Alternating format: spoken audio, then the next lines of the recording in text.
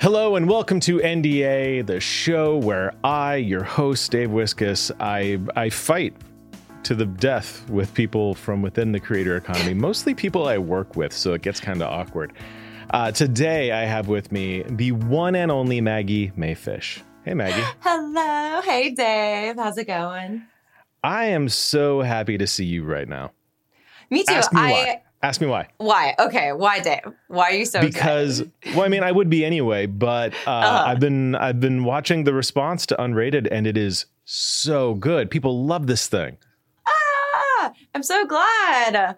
I've been overwhelmed by the response, honestly. I've been so focused on doing it that I kind of forgot about the part, like, enjoying that other people enjoy it. So that's been good to remember. Someday other people will see it too. Yeah. Yeah. Someday. Yeah, it's been great. I was going to say, usually when we're hanging out, there's like a waft of like steak between us, or some like sizzling mushrooms. And so it's all I can think about. You associate me. There's like a Pavlovian response yes, of I equals steak. Honestly, I think now I do. Now all I can picture is a steak, and there should be some like herbed butter going about between the table. But I'll take it. I guess the show's good too. Whatever. I'll see if I can have something delivered. Well, soon enough, I'll probably be in LA in the next couple of weeks, so I'm sure that a steak can be arranged. We'll make something happen. Well then, I'm already salivating. Right on. That's how we want this show to start. That's how every episode should start. Also, a great connection back to the topic of your show. The the salivating parts of as we're recording this, last night was the Oscars. This one goes live because we got a bit of a backlog. This one goes live in April. But as we're talking, last night, Everything Everywhere All at Once won every Oscar all at once. And yes. There's thoughts sort of generally about film and cinema and the state of things. I kind of want your take on. It's not really related to the show, but I kind of just want to hear your thoughts on that. Oh man, it's so funny. Growing up, I loved the Oscars. I would dress up for it every single year. I would host like a mini party. Absolutely. To me, it was like, when I first fell in love with film, I think pretentiousness in film is actually more of like, you really don't know what you're doing in a way. Because like when I was young, that's when I was pretentious with film because, I fell in love with it. So I only wanted to care about the best. And the older I get, the more that the Oscars make sense as less that it's actually the best film, and more so it's like what Hollywood wants the best film to be, if that makes sense. So like when Green Book wins, that was Hollywood saying, we want this to be the best picture that had come out last year. Not that it was the best picture that came out last year. But I feel like Everything Everywhere All at Once actually was one of the best films that came out last year. Which is, to me, like, kind of exciting and also rare that I think the Oscars actually lines up with, like, what people, like, think or feel, if that makes sense. Yeah. So, yeah, it was kind of an exciting, like, like, we're all in agreement here, which I think is kind of rare. And also, like, hasn't happened in a while. My wife had asked me, like, what's the big deal about this movie? And it happens to be, it's not coincidence, but the night before we watched it, it was her first time seeing it. And so several times throughout the movie, she would pause it to say, like, what is happening? What is this? The sex toy fight, they're hitting each other with dildos. What is going on here? Yeah. Like, what is this movie? And so last night, it wins, and then all the news, like the feed of like, and then again, and another one, and another one. And she's like, what is the big deal about this movie? And I was trying to contextualize, like, okay, what do you think of, like, what kind of movie would you think that this movie is like? And she said, like, Doctor Strange. And I said, yeah, exactly. This is like basically a no-budget indie film that, like, can dance toe-to-toe with a Marvel movie. And it's so incredibly well made for basically nothing, with stars who had not even made a movie in many years in some cases, And just like some weird bets in the casting, and it was like the directors who did Turn Down for What, and it's like there's a bunch of stuff here. There's a whole bunch of stuff here that makes this really interesting and compelling. Where if Marvel makes a movie like that, you just expect it. When these people do it, it requires a different level of hustle. Absolutely, and also like there are sentiments within it that never would have been included in a Marvel movie because like it doesn't pertain to the plot. All these like textbook reasons why, you wouldn't keep in this plot, or, you'd skip over like this heartfelt moment, for or the pacing or dildo whatever. Yeah, exactly. That would be on the cutting room floor, if another studio had it, if another director had it. But the fact that it made it in is the raccoon Ratatouille. Like, what? It's so random. It's so random. Yeah, and I think that's part of like the charm of it. And also part of it like feels somewhat like authentic, which is also interesting for an Oscar pick, which I think also makes it feel more like it was a pick that the people agree with. Yeah. I could have also used my only note for Everything Everywhere All at Once is like there were whole scenes where they were like explaining the idea of the movie, which I was like, I'm sure that was, a producer being like, listen, we gotta at least try to explain what's going on here. But I didn't really need it. I was like, you know what? The less I know about this world, I think the better. I think a lot of it was probably some producer going, look, or even the writer saying, look, here's the issue. It's not as if every movie coming out this year is about the multiverse and audiences are going to understand this. We really need to drive this concept home. Right. They couldn't have known. But I think it's, to your point and to my wife's point, I think that Everything Everywhere All at Once is what a Marvel movie would be if it had nothing else to sell you. If it just wanted to tell its own story and be its own thing, and it didn't have to care whether or not putting achievement awards up your ass to gain skills from another universe would be appropriate for all audiences. It can just be the thing that it wants to be, which I swear to God, I've been getting to a point this whole time. I am very interested in the ways in which, A24, they're right across the street from us. Like from my desk right out there, I'm looking into their conference room. They're directly across the street from us. And I think about this a lot. The goals and ambitions they had 10 years ago or whenever they started and have carried through now, not entirely dissimilar from what we're trying to do.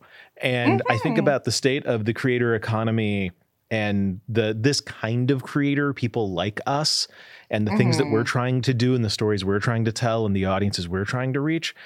It's a different medium mostly, and it's a different format, but a lot of the sentiment is still there. And when I look at a company like that, very creator-centric and letting creators really tell their own stories and just like empower that shit, right?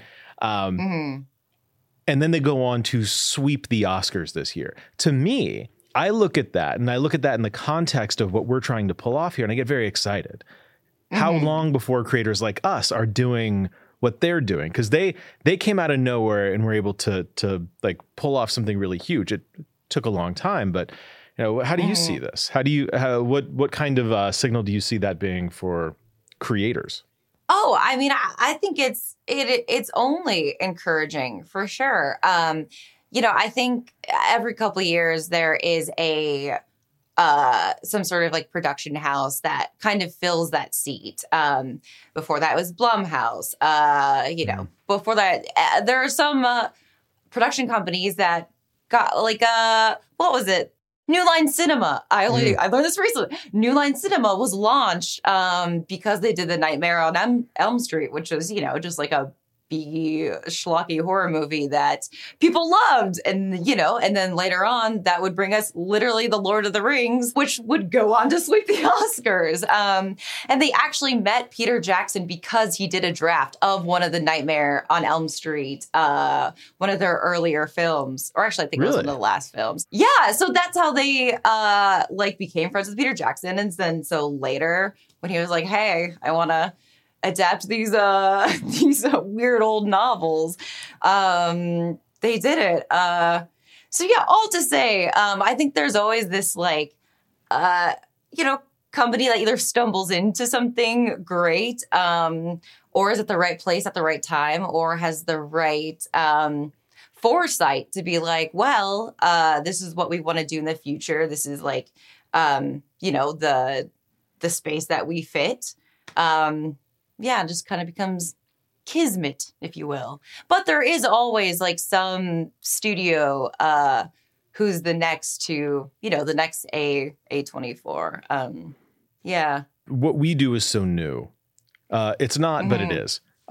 Economically, it's very new. Creators just making their own stuff and reaching an audience of millions. Incredibly new.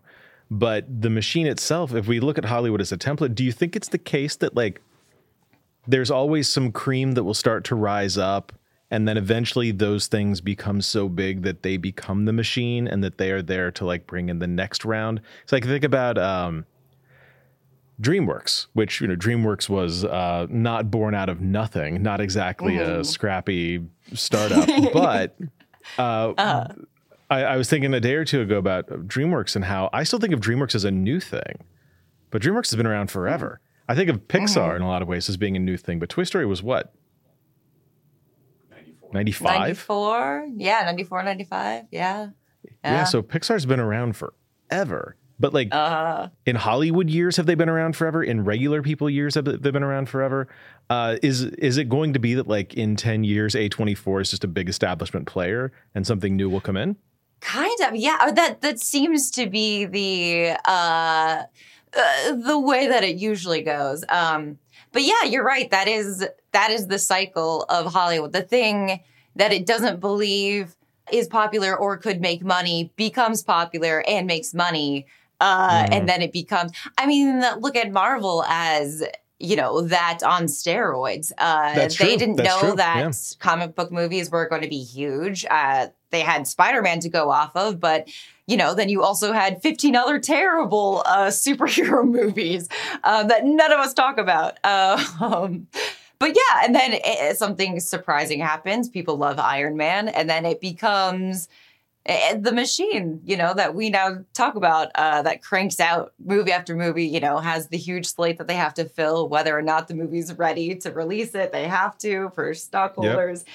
So, yeah, I'm sure there are ways to avoid that. And I think with like a smart decision making, a company could avoid becoming that big, because also there's benefits to not being that big. And we see them with someone like A24 that can, they be very picky in a way about the projects. And, now they're much bigger now than they were, I'm sure, 10 years ago, with like what they will take on and read. But yeah, I'm sure there are ways to avoid it, but that is, I think, usually what happens as soon as money is to be made. Yeah. Sharks will come swimming in the water to help you make it. Well, you had mentioned Marvel with shareholders. Like, yeah, when you've got investors who are sitting back going like, all right, we did the cool, fun art stuff. Let's make some fucking money now. Give me that cheddar. Right. Then the dynamics change a little bit. And again, I'm thinking about this in the framework of like what we're building, who we are. And I don't mean we as in like Nebula or whatever, but creators, people making stuff on the internet. We haven't yet, I don't think, seen like a real move in that direction. We haven't seen the big crossovers yet, or the big jumps yet. Talk about this a lot, where like the most successful YouTuber ever is Justin Bieber. Yes. Where he started on YouTube, he's worth hundreds of millions of dollars, and he still publishes videos to YouTube. He is still arguably a YouTuber, right? So like, if he counts, who else is like that? Who else is in that anywhere in that trajectory? I know that we're getting, I'm blanking on the names, but there's A24 is doing one of them. That Australian kid, I'm blanking on the thing. There's like a 17-year-old kid who did horror, the horror YouTuber. Yeah, he's doing a horror film with A24. like there's and then there's like a couple of other YouTubers who are doing a similar sort of thing because they made a film and then it's getting released by, I think maybe even A24 again. But so those are the first like dots, right? It has to be somebody like A24 figuring this out, or somebody who's like got some clout and is looking downward for what they can pull up. But like ultimately you're in an interesting position here too, because you've probably seen as much as anybody the way that Hollywood tends to look at YouTubers. They look at YouTube like a farm league. YouTubers are just cheap talent that come with a free audience. Yes. You are a working actor. You're out there, you're auditioning, you're doing things. What is this like for you? I don't want to say it's all an age thing, but that plays a huge part of it. Where anyone my age or around my age sees YouTube as a very important platform, is the one who, is far more likely to take work on YouTube seriously. And the age gap is still, anyone older, I think, still has that sentiment of, these are just like cheap people, people who might not be in the union yet, easy numbers. No SAG card. Nice. Yes, nice. No one's checking up on us. So it's very interesting. I don't know if it's only an age thing. I'm sure there are like curmudgeons my age also in the industry. But for the most part, it does seem to be, as younger people start to get higher positions, within development, within management and agents. Because I think I'm only now at the age where like my friends who are on that side of the business are only, now starting to get tiny little crumbs of power. So yeah, I think it'll be really interesting, especially I think in the next 5 years, if that, when that trend continues, younger people starting to, actually have their own roster, not having to answer to older people in the industry that still, just still have very set ways, still think that there's a pilot season, even though like there's not really that anymore. But yeah, so I don't know. That's probably why we are seeing some, things change very slowly. But yeah, I think they're going in our direction, I think. How much does it come up for you? Like when you're auditioning or working on stuff, how often is it the case that somebody wants to talk to you about your YouTube audience? I imagine it has to. But I've only ever had it. It's never been a negative for me ever. I have had some people ask, some actors who are like younger than me who are like, I want to do YouTube, but like, I'm afraid that like, people won't see me as like a serious actor. And I was like, okay, first off, no one takes you seriously, just like ever. Like even when I don't think you'll ever achieve that if that's your goal. But secondly, ideally, like especially casting directors, they're also creatives. They're technically part of the creative team.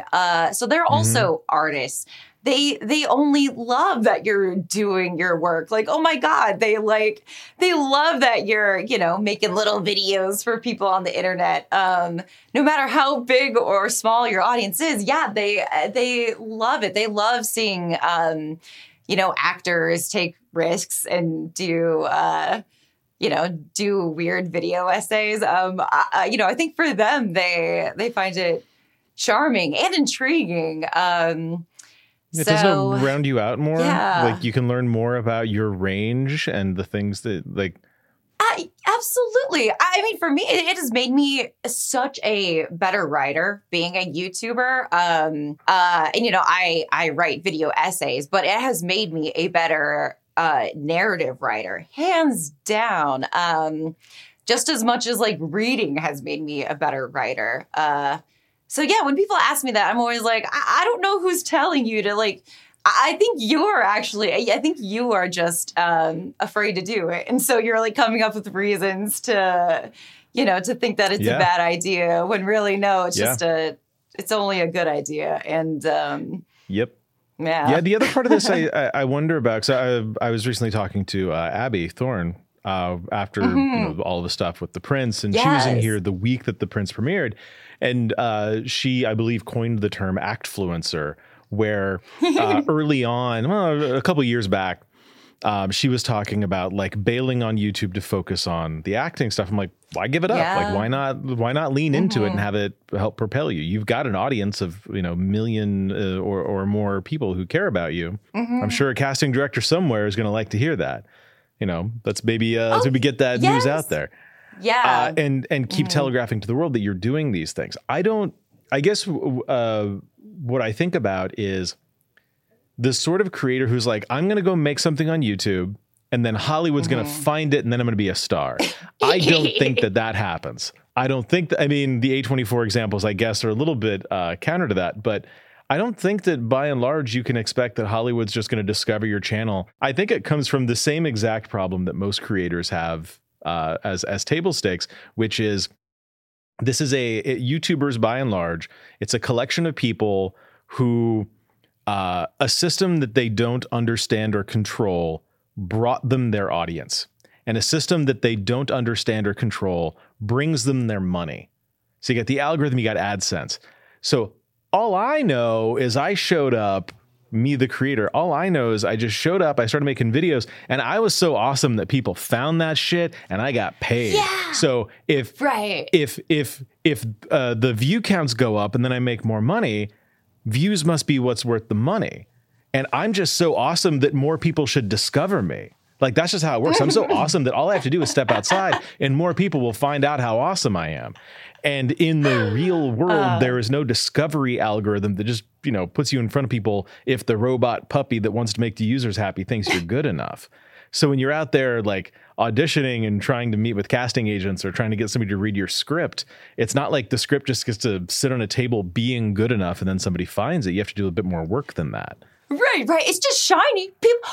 But people love me. It's so funny. The YouTuber that you're emulating, in the same way, you know, people will like move to LA and be like, oh, well, I'm here now. And I'm awesome, so it'll just come. I'm just going to go to parties and I'll meet people. Yes. That doesn't happen in LA. It happens in New York. It actually does happen here. But it doesn't happen in LA. Because you guys have fun parties. We do. Because in New York, if you go to a bar, people are there. In LA, if you go to a bar, it's like the locals are there. Nobody. In LA, it's an hour from anything to anything else. There's no concentration. So no concentration. Coastal fighting aside, I think that you're right. This myth that you can just show up and be rewarded for being great, your inherent intrinsic value will be apparent to everyone. Right. It's only that much worse when you've been successful on a platform where that has been your experience. You showed up and you were awesome, and the world just sat. You know, they just recognized how awesome you were. Right.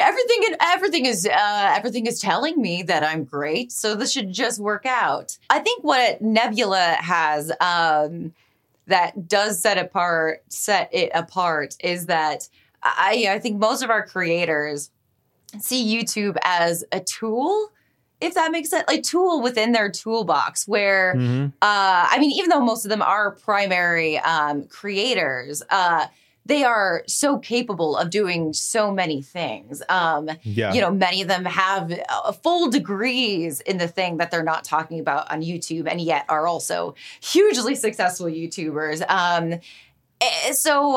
You know, I think of someone like very naive or, you know, thinks that they're like the bee's knees, but doesn't have, you know, the work ethic to, you know, to fill an engine, to keep it going, or, doesn't know how to pivot when like something stops working because they only know how to do that one thing. So, so in that regard, I think you have picked very well-rounded creators who I think are more likely than not, you know, able to avoid that, like, well, I'm the shiny rock. So, you know, why isn't everything working out for me? Because, at least to me, I see YouTube as a tool and something that I love using. But if I'm not using it, then, I'm not really learning from it. I'm more just, coasting or, yeah. Yeah. And I think the secret is not looking at YouTube as this is just the thing that I'm doing for now until my ship comes in. Like any minute now, that ship is going to come in and I'm off to Hollywood and fuck all you people.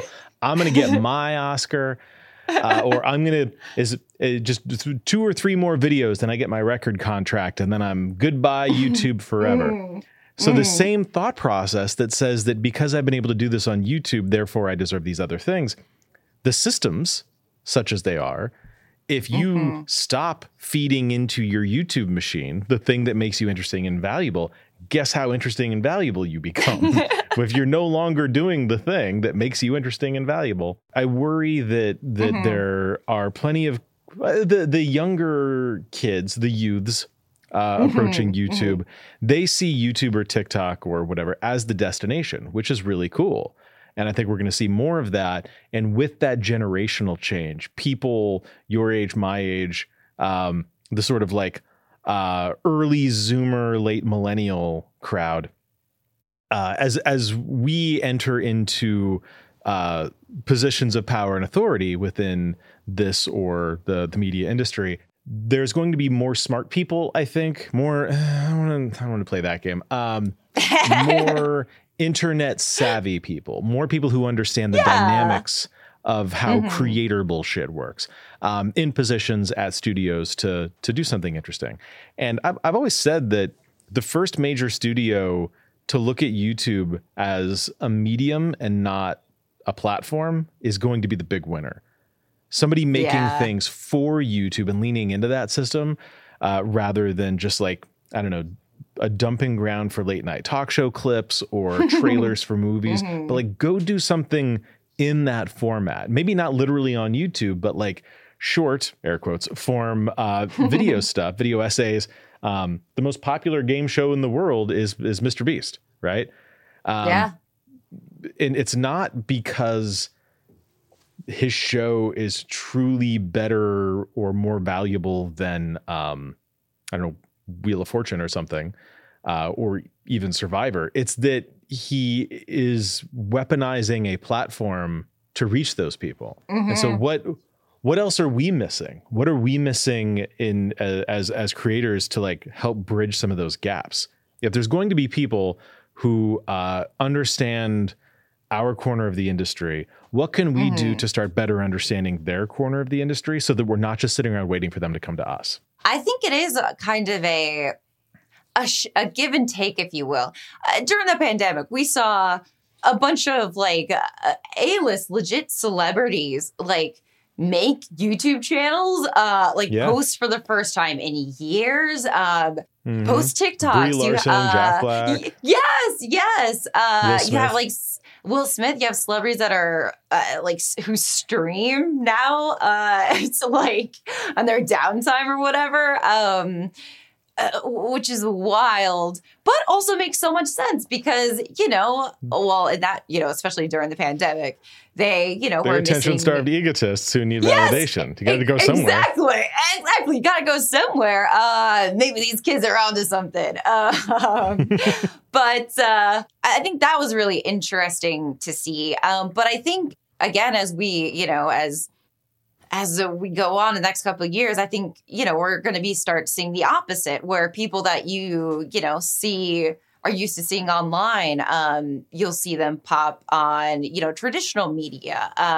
So I think it's like a back and forth of seeing the pros and cons of each medium or mode of entertainment from the entertainers, because it's not necessarily it's really, at least for me, not a different skill set, from the two different sides of two different areas of the industry. To me, it's pure, because you're still performing.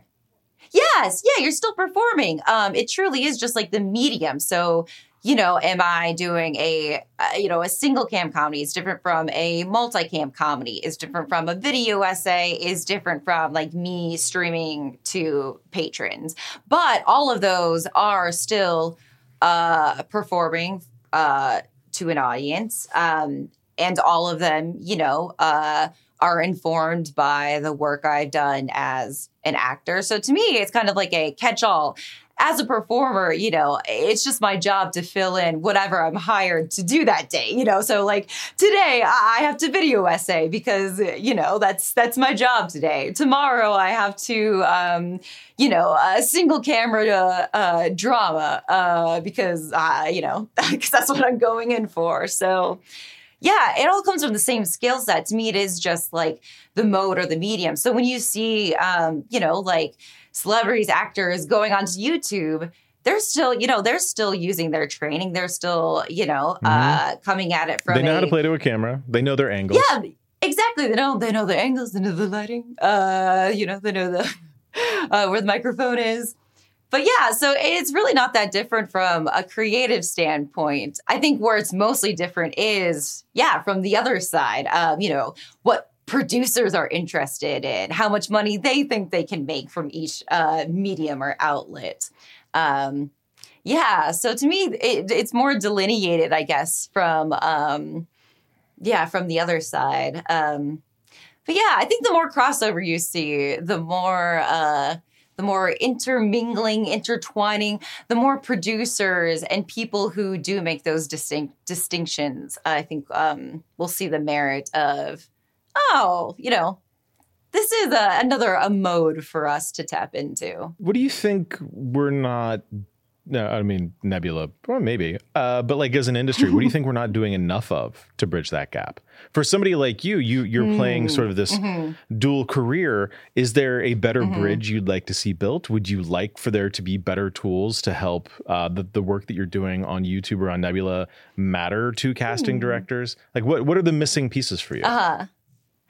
Well, I mean, I guess I'm excited, Dave, that I think you, as of late, have championed some really interesting projects from creators. Abby's play, Patrick's film, Jesse's new short. Yes. Identities.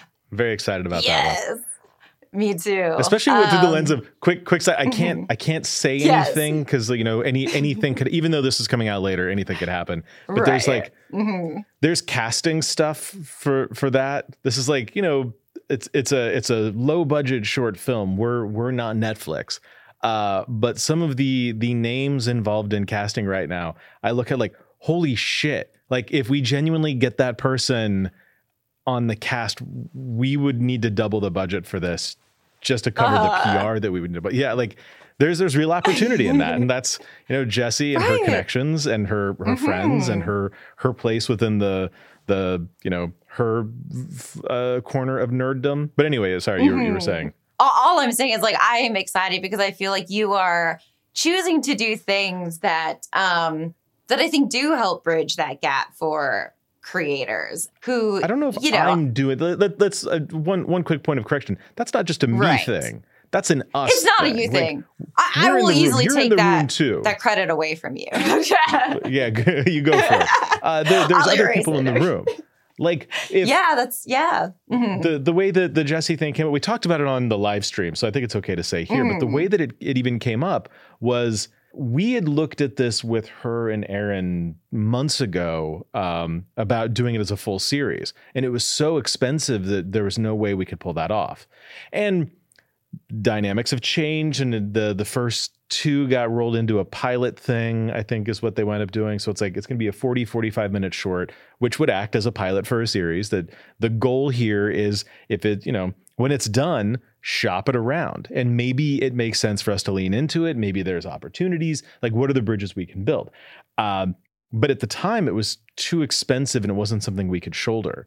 As it changed and as dynamics on our side changed with us taking over the full cost of our own marketing, it became more important that any money we put into originals, we need to make sure that those originals are prestige, not just what can we get out there. Like in the old days, the question was, what would a creator want to do? What would their audience sign up for? Great, let's do that. Right. Now we need to sell ourselves a little bit more as, what are the steps upward that a creator could take? We're talking with I'm nervous about naming names here, but like there are creators we're talking to about projects that are like true steps up from what they are doing now.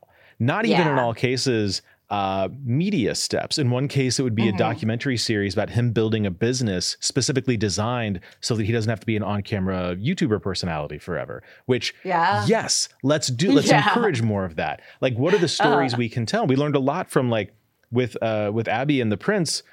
It would have, on paper, it's really dumb for a niche streaming service to fund a stage play. Why would we do that? And it worked. It works. Our first narrative thing being a feature-length movie about an evil coconut from another dimension.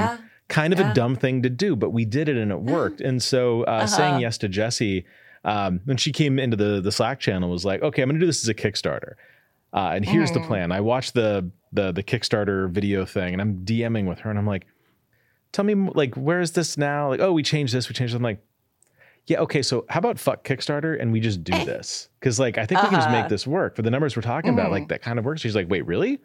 And totally derailed the whole Kickstarter thing. But I'm saying, but you stepping in and being like, there's something here. And really, most creators, all they need or want is someone to be like, yeah, let's pool our resources, which we get to do together as a group of creators. We get to say, yeah, let's shore up some of our resources and get Jessie her pilot and fuck Kickstarter. Yeah, like I want to be careful with this because like I don't want to take too much credit. I mean, I'd love to. Sounds fun. Yes. I'm a Your hero. enthusiasm, I'm an internet I think, is folker. what. It's like I can draw some lines in the sand, and a bunch of other really smart, really clever, really creative people come in and fill that in and turn it into skyscrapers. Right? It is. I'm just here to like try to read the room and nudge a conversation into a direction that helps more people, which I enjoy doing. But it would be completely disingenuous for me not to acknowledge that the reason that it was easy to say yes to Jessie is because Abby blazed that trail by doing something just like over the top, incredible, winning tons of awards, and a piece of work that is truly the Prince is a piece of art. It is a true work of art, and I'm proud to even be associated with it. It's incredible that my name is in the credits is like insane to me. So when it's like we move the conversation into the Slack channel and everybody gets excited, what I want out of that is every other creator to go, all right, what do I want to pitch? What's my idea? Because I want more of those. The position has always been, if we curate the right group of creators, we're not just looking for, there's a whole meta conversation here, but we're not just looking for, let's get every creator on YouTube in a given category. We can't do that. We can't possibly support or sustain them. Like anyone we bring in, there are costs to having creators. There's talent management costs. There's the hard costs of maintenance of content and relationship. So anyone who isn't going to be break even or better, like we have to have really good reasons to do that. And sometimes the really good reason is that they have a project which will elevate something, or we see the arc in front of them, but we can only do so many of those. But what I really want to do is, if we want to help every creator, sorry, I'm on a rant here. If we want to help every creator, the way we're going to do it is by building systems together as this group of creators that will benefit everyone. So if there's going to be a world where every creator in any given genre has a better chance of getting their screenplay sold or getting taken seriously as an actor or improving their production value, there first needs to be the group of people or even a small collection of creators who have done something big enough to prove to the world that this can be done. We need Abby doing a play to prove that that can work. We need Jessie doing a TV pilot as a short film to prove that that can work. We need you doing this series on sexuality in film that wouldn't, I mean, that's guaranteed to get demonetized on YouTube. We need to prove that there is a place and an audience for these things so that the next group of people who want to do them have a template. Yeah, absolutely. And also, I mean, that is, I mean, early, we started this conversation talking about like Blumhouse and A24. That's how they started. It's like, oh, well, we need to prove that we can make low budget horror films that turn a profit, and take more, get to take more risks. A24 is like, well, we want to prove that we can, pick weird scripts and make a splash with great talent. So yeah, and also in the way that you say that, you don't want to take too much credit. You're not like reading the tea leaves. But that is also what producers do. Producers and managers and people that help talent. That's basically their job in a nutshell. Even from like, within the industry, that's basically what they do. Do you have a project, or do you know somebody with a project that is like, if we could just get this in front of the right person, if we could just get the right set of eyes, and I don't mean like, do you literally have a script sitting around, but like in your mind, is there a thing that if Disney came to you tomorrow and said, Blue Sky, what do you want to make? Do you have an off the cuff, I know what I'm going to say? Yes, I do.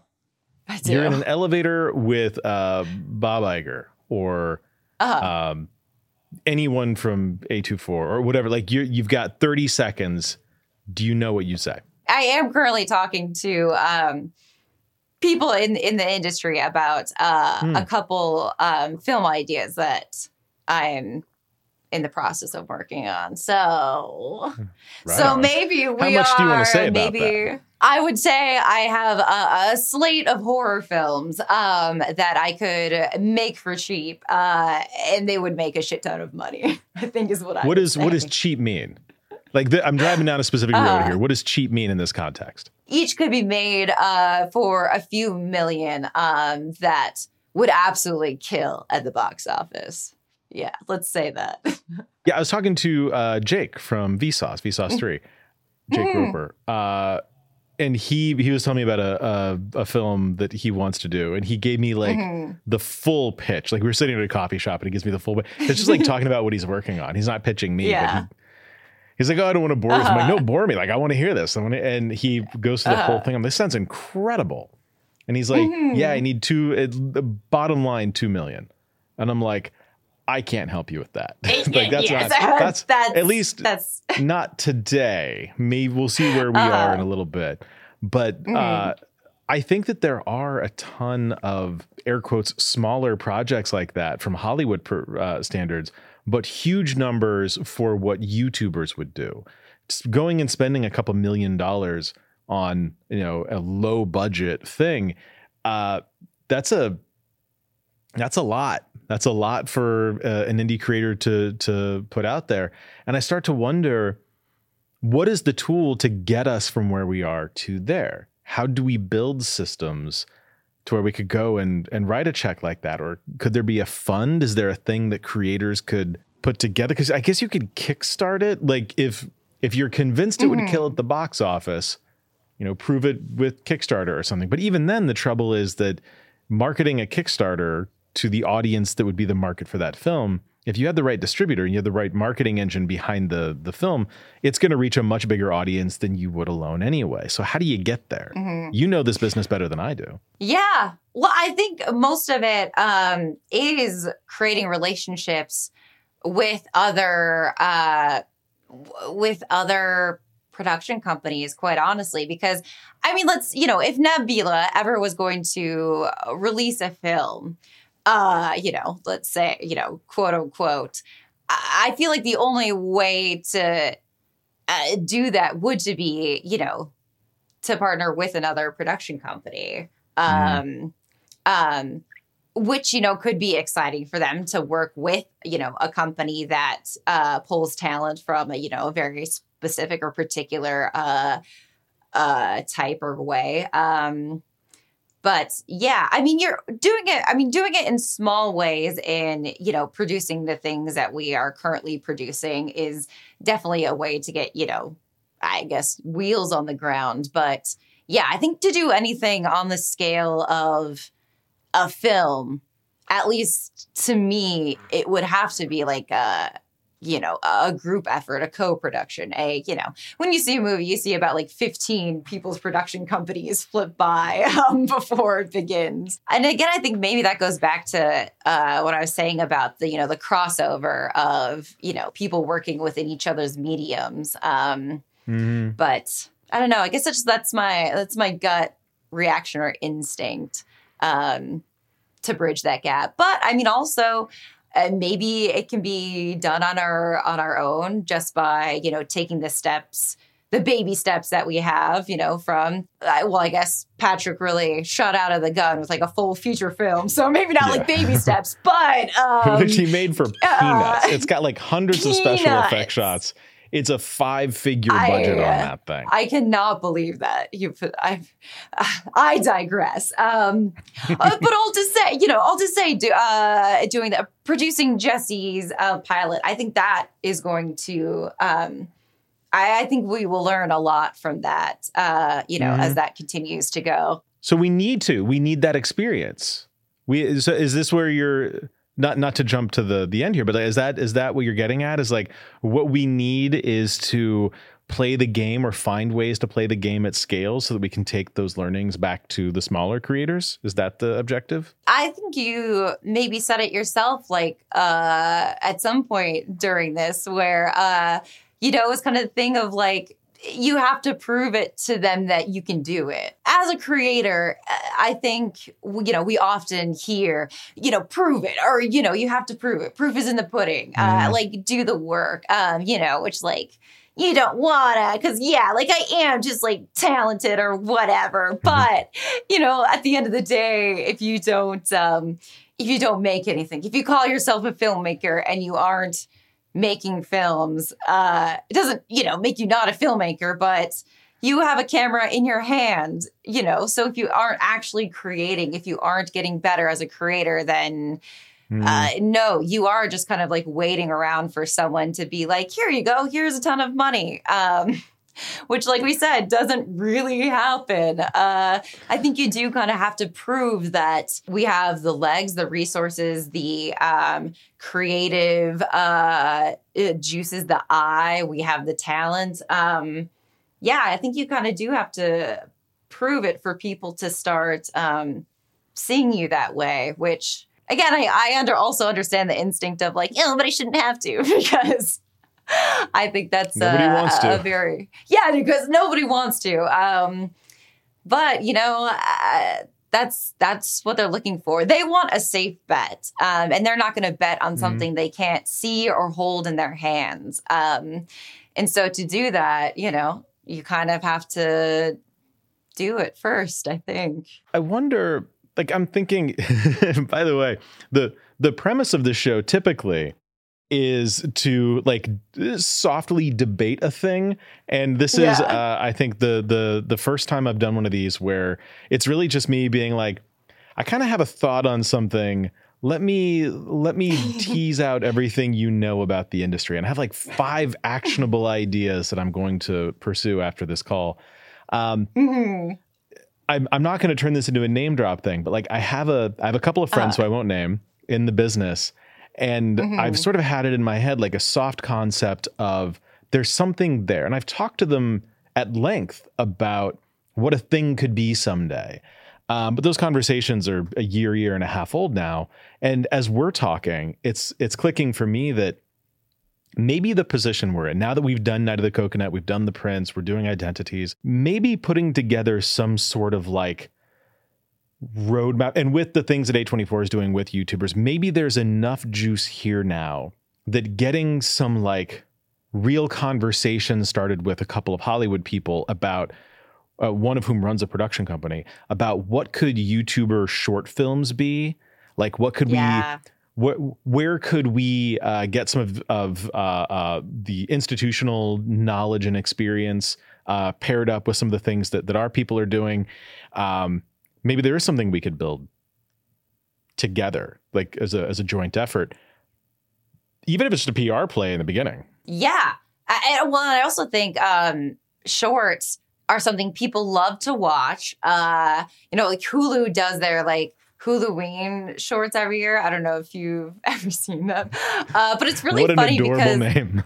I know. It's really hard to be scared with a name that like is gushy in a way. But all to say, shorts are a medium that the film industry understands. And there's a kind of a very sacred place of what shorts mean within the industry. You know, it's where the young filmmakers are working. It's where exciting things happen because of, you know, the lower production costs. I mean, when I was in film school, they said, you know, they told us to watch music videos because that is where all the innovation is happening. The Daniels, as we said. Yes, that is now a thing where those live on YouTube. So, you know, some of the most creative directors to date are the turned out for what guys to make it all, you know, to make it all come back around. But all to say, that's that is a really interesting point. Yeah. It's a language that the film industry understands, that YouTubers are uniquely primed to fill because we make short films in a way that's, you know, when we do a video essay, we view it as a short film. We plan it as a short film, even though it's not always narrative, although a lot of times it is when we do it. But all to say is, I think you have a talent pool that are uniquely primed to make short films, which is, you know, a language that the industry understands and sees the value in. So if we could just make a couple of Hollywood friends in the right places who were interested enough in not funding or producing, but like, you know, I'm happy to throw the money into identities. And if we can get the right production company involved or engaged for us to learn from them and start building some stuff up together and having conversations with talent together, maybe there's like something genuinely there that we could do something interesting with. It's tough to know because as I'm sure you've experienced, sometimes Hollywood people are extremely nice and then don't return calls. They're super friendly when you do talk to them, or if they want a favor. I've certainly had some A-list people hit me up for like advice on TikTok or whatever. But then if I want something, I get like, oh, I don't take meetings. And it's like, okay, well, I don't take emails, asshole. There's certainly a bit of that. But if we can get the right people to even like engage in the conversation, and maybe, again, this isn't like a credit thing, but maybe because I'm not primarily seen as a creator myself, although, hi, welcome to my show. I make YouTube videos, God damn it. This is a thing. We're doing it right now. Maybe there is something with my position as like studio executive guy for Nebula. Maybe there's something there where I could perhaps get taken a little bit more seriously by those types of folks, and maybe that would make it more possible to build something out. You know, it's the show's called NDA because it's supposed to be like you get to hear the kinds of conversations I would have with creators when the cameras aren't rolling and the microphones aren't running, but they tend to mostly be like kind of fun versions of that. We're actually like getting somewhere with an idea here. This is pretty cool. I know. Well, I feel like actually, so for everyone listening, I think Dave, you got the idea for this topic between us, because one of the times that Dave was out here in LA, I got sloshed at a restaurant. I wasn't going to say that. Were you that drunk? I think, well, I just really never drink, actually. Like I'm not a drinker whatsoever. So like two of those delicious leche cocktails, just really, it made me so impassioned. And I was basically like, I would have called you like feisty, not drunk. I didn't think you were drunk. I felt like I was all but like grabbing your cheeks, like as like an old grandma.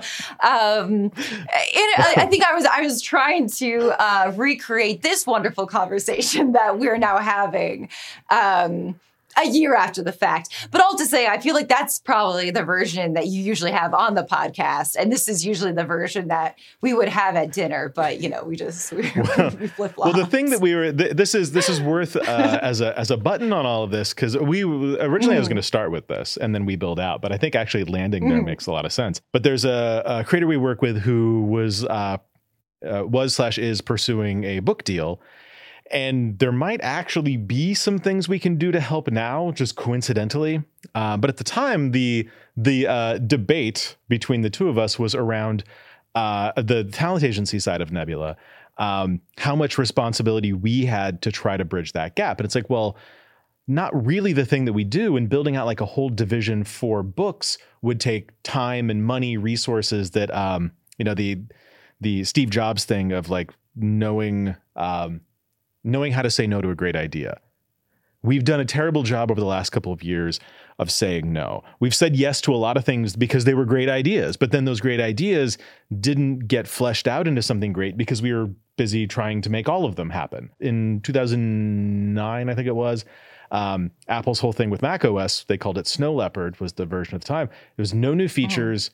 We're just going to focus on making it better. And so with that focus now, it's the same sort of concept of there's only so many things you can do. But your position was like, but how are we going to get there if we don't do something? Or am I misrepresenting that? No, I mean, you probably have a better memory of it than I do, if we're being quite honest. NDA. No, I think that was right. Which, by the way, I think you're very right about the book thing. I think producing makes a lot more sense, and producing narrative content is a lot more in line with what Nebula, could do in the future, and as opposed to being a literary agency and to this and to that. You are not, and we're not wrong that if we were a more traditional talent agency, we would be doing stuff like that. And that's all fine and good. The trouble was not you're wrong, shut up. The trouble was no. I don't know how to make that happen. There's a thing that a couple of people have pitched me, like, we should do this, like, as a company lately. Creators be like, we should just do X. Everything they suggest is a great idea. And so I started doing this thing where I'm like, that is awesome. We should totally do it. Who should we fire to make room in the budget? Which employees do we let go? And that's it's not literally that, but I want to draw a line of saying, there are consequences to any actions. Like, there's not infinite money here. We're doing great, but there's not infinite money. And I want to make sure that we're doing the things that we do really well so that we can move on and do these other things. And with the book thing, it happens to be kind of like with Jesse and Identities. It happens to be that the stars aligned that maybe we actually could be more useful on that front. We'll see. But like at the same time, maybe helping somebody do a book thing is the next Nebula original thing. Maybe helping somebody build a business is the next Nebula original. Maybe helping somebody do a play is the next. Like, we've got this weird template now that, getting ourselves, if we can contentify our way into trying new pieces of business, I don't think you're wrong. I don't think that we shouldn't try these. It's just a matter of like, how do we get clever? And in fairness, like, I walk away from a conversation like that, then I'm not thinking like, Maggie's being unreasonable, or there's no way we can do this. I walk away thinking like, I know why the answer has to be no, but I know why the question is there. Right. What could we do? Like, what are the pieces I'm missing? How do we fit this together? And I love that as like the final section of this conversation, because I feel like a year and a half, whatever, after that initial conversation, we're actually finding some interesting answers to that. I know. And it's interesting because like I don't think I don't think I was looking for answers to that, but I feel like just by happenstance within the past year, this is one of the first companies to be like this, if to put it obscurely, I guess. But it's true. So a lot of these things we like don't have answers for because we're deciding now, or like we're crafting it now for what we want the future to look like, be like. But I think that is interesting and also cool that, within the past year, there have been answers to that. As we stated before, Abby's brilliant play, so good. Oh my God. I also want to make sure that it's characterized for the audience here. I like to say that the spiciest bits of the conversation can go at the end of the show, because anyone listening this late in the game is probably invested. Like, the show's called NDA, but like, you know, chances are the later in the episode, the less likely it is that somebody will repeat a thing. They're on board. They understand what they either agree with us very strongly, or they just hate us so much they can't put it down, or they fell asleep. Yeah. That's also a possibility. But I also want to make sure that I'm correctly characterizing the initial conversation was not like you as a creator griping about why can't we do thing. It was an honest conversation. Oh, no. Like, yeah. as business partners and as like stewards of a thing, like strategically, what are we building? What are we trying to accomplish here? That can be the part that is easy to miss, I think, in a lot of conversations. Part of the reason for a show like this is most of the guests, if not all of the guests on the show, are people with whom we are building a thing. It is not, and this is why I said I pushed back earlier, and don't give me the credit. Like, we are doing this. We make these decisions. At some point, like, I have to do the thing, but it's not like I'm just sitting in, you know, an ivory tower by myself deciding all the things. Like, this is or really a black group room. Effort. Yeah. I look like I'm in a closet, Maggie. Yeah, you do. There's a lot of opportunity to do interesting things if we're working together. And so that conversation was very much in the spirit of like, what more can we do? Not why aren't you doing things? So I don't want to mischaracterize your perspective on that. Yeah. And it's only because it's like I said, like I am excited about the projects that, you know, we've decided to take on within the past year. And it does make me excited for the future. And also, the idea of Nebula, you know, working with other companies, whatever role Nebula is going to play in the creators' lives. I think it's been really fun to see how that's developed within, even just the last year. Looking back over the last, let's call it 3 years, because we're 3 years into the whole COVID thing now. Oh my God. That's insane. It's insane to think. That's 3 years ago, we were all like, hey, let's all play Animal Crossing because we can't leave our house, right? Right. Tee. That was almost exactly 3 years ago that was all happening. It's like, I guess I'll start rewatching every show I've ever seen. I guess. Yeah, for the 5th time, I guess. I'm gonna rub all of my groceries down with hand sanitizer. So there's been this interesting little period of history here, which all sort of stacks into the kinds of things we get to make now, the way that audiences think about user-generated content and digital creators, and the ways in which hopefully systems and studios and the elder machine thinks of the things that we're making. I think there's a real responsibility here to us to take the opportunity that we've had and to critically analyze the way the last few years have played out and what we could do with it. What are the tools that exist today that didn't exist 5 years ago? And if we aren't using those tools to make something interesting, are we failing at our duty? Well, here's the thing. I think your creators, creators at Nebula will be blazing trails.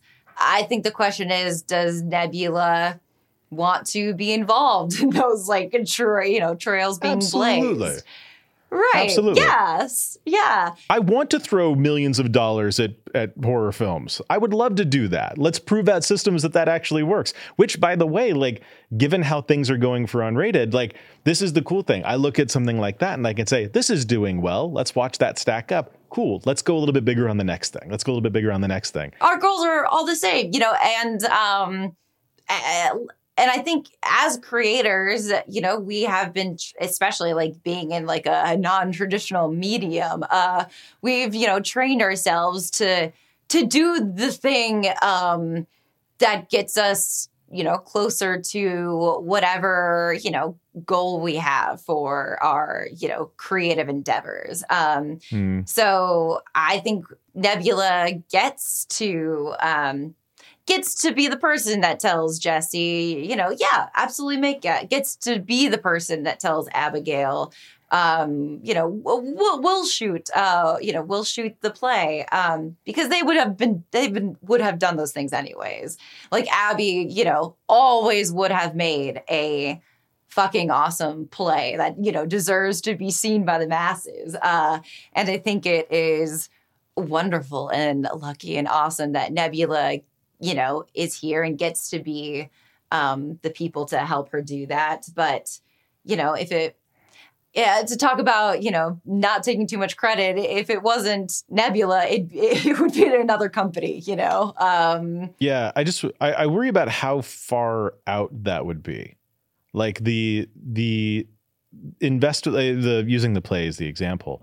I don't doubt that Abby would have done something. Getting enough capital to do the pro shot, it may have been easier to do a different project. It may have been cheaper and easier to do different thing, or different road to walk down to get the play made. So it's not that it wouldn't have happened. It might have looked dramatically different, or it might have happened much later. So the goal isn't necessarily yes. Uh-huh. Like let's will things into existence, but more like, if the system doesn't recognize it, the creators are going to do amazing things. How quickly can we get them to those amazing things, and which amazing things can we get there?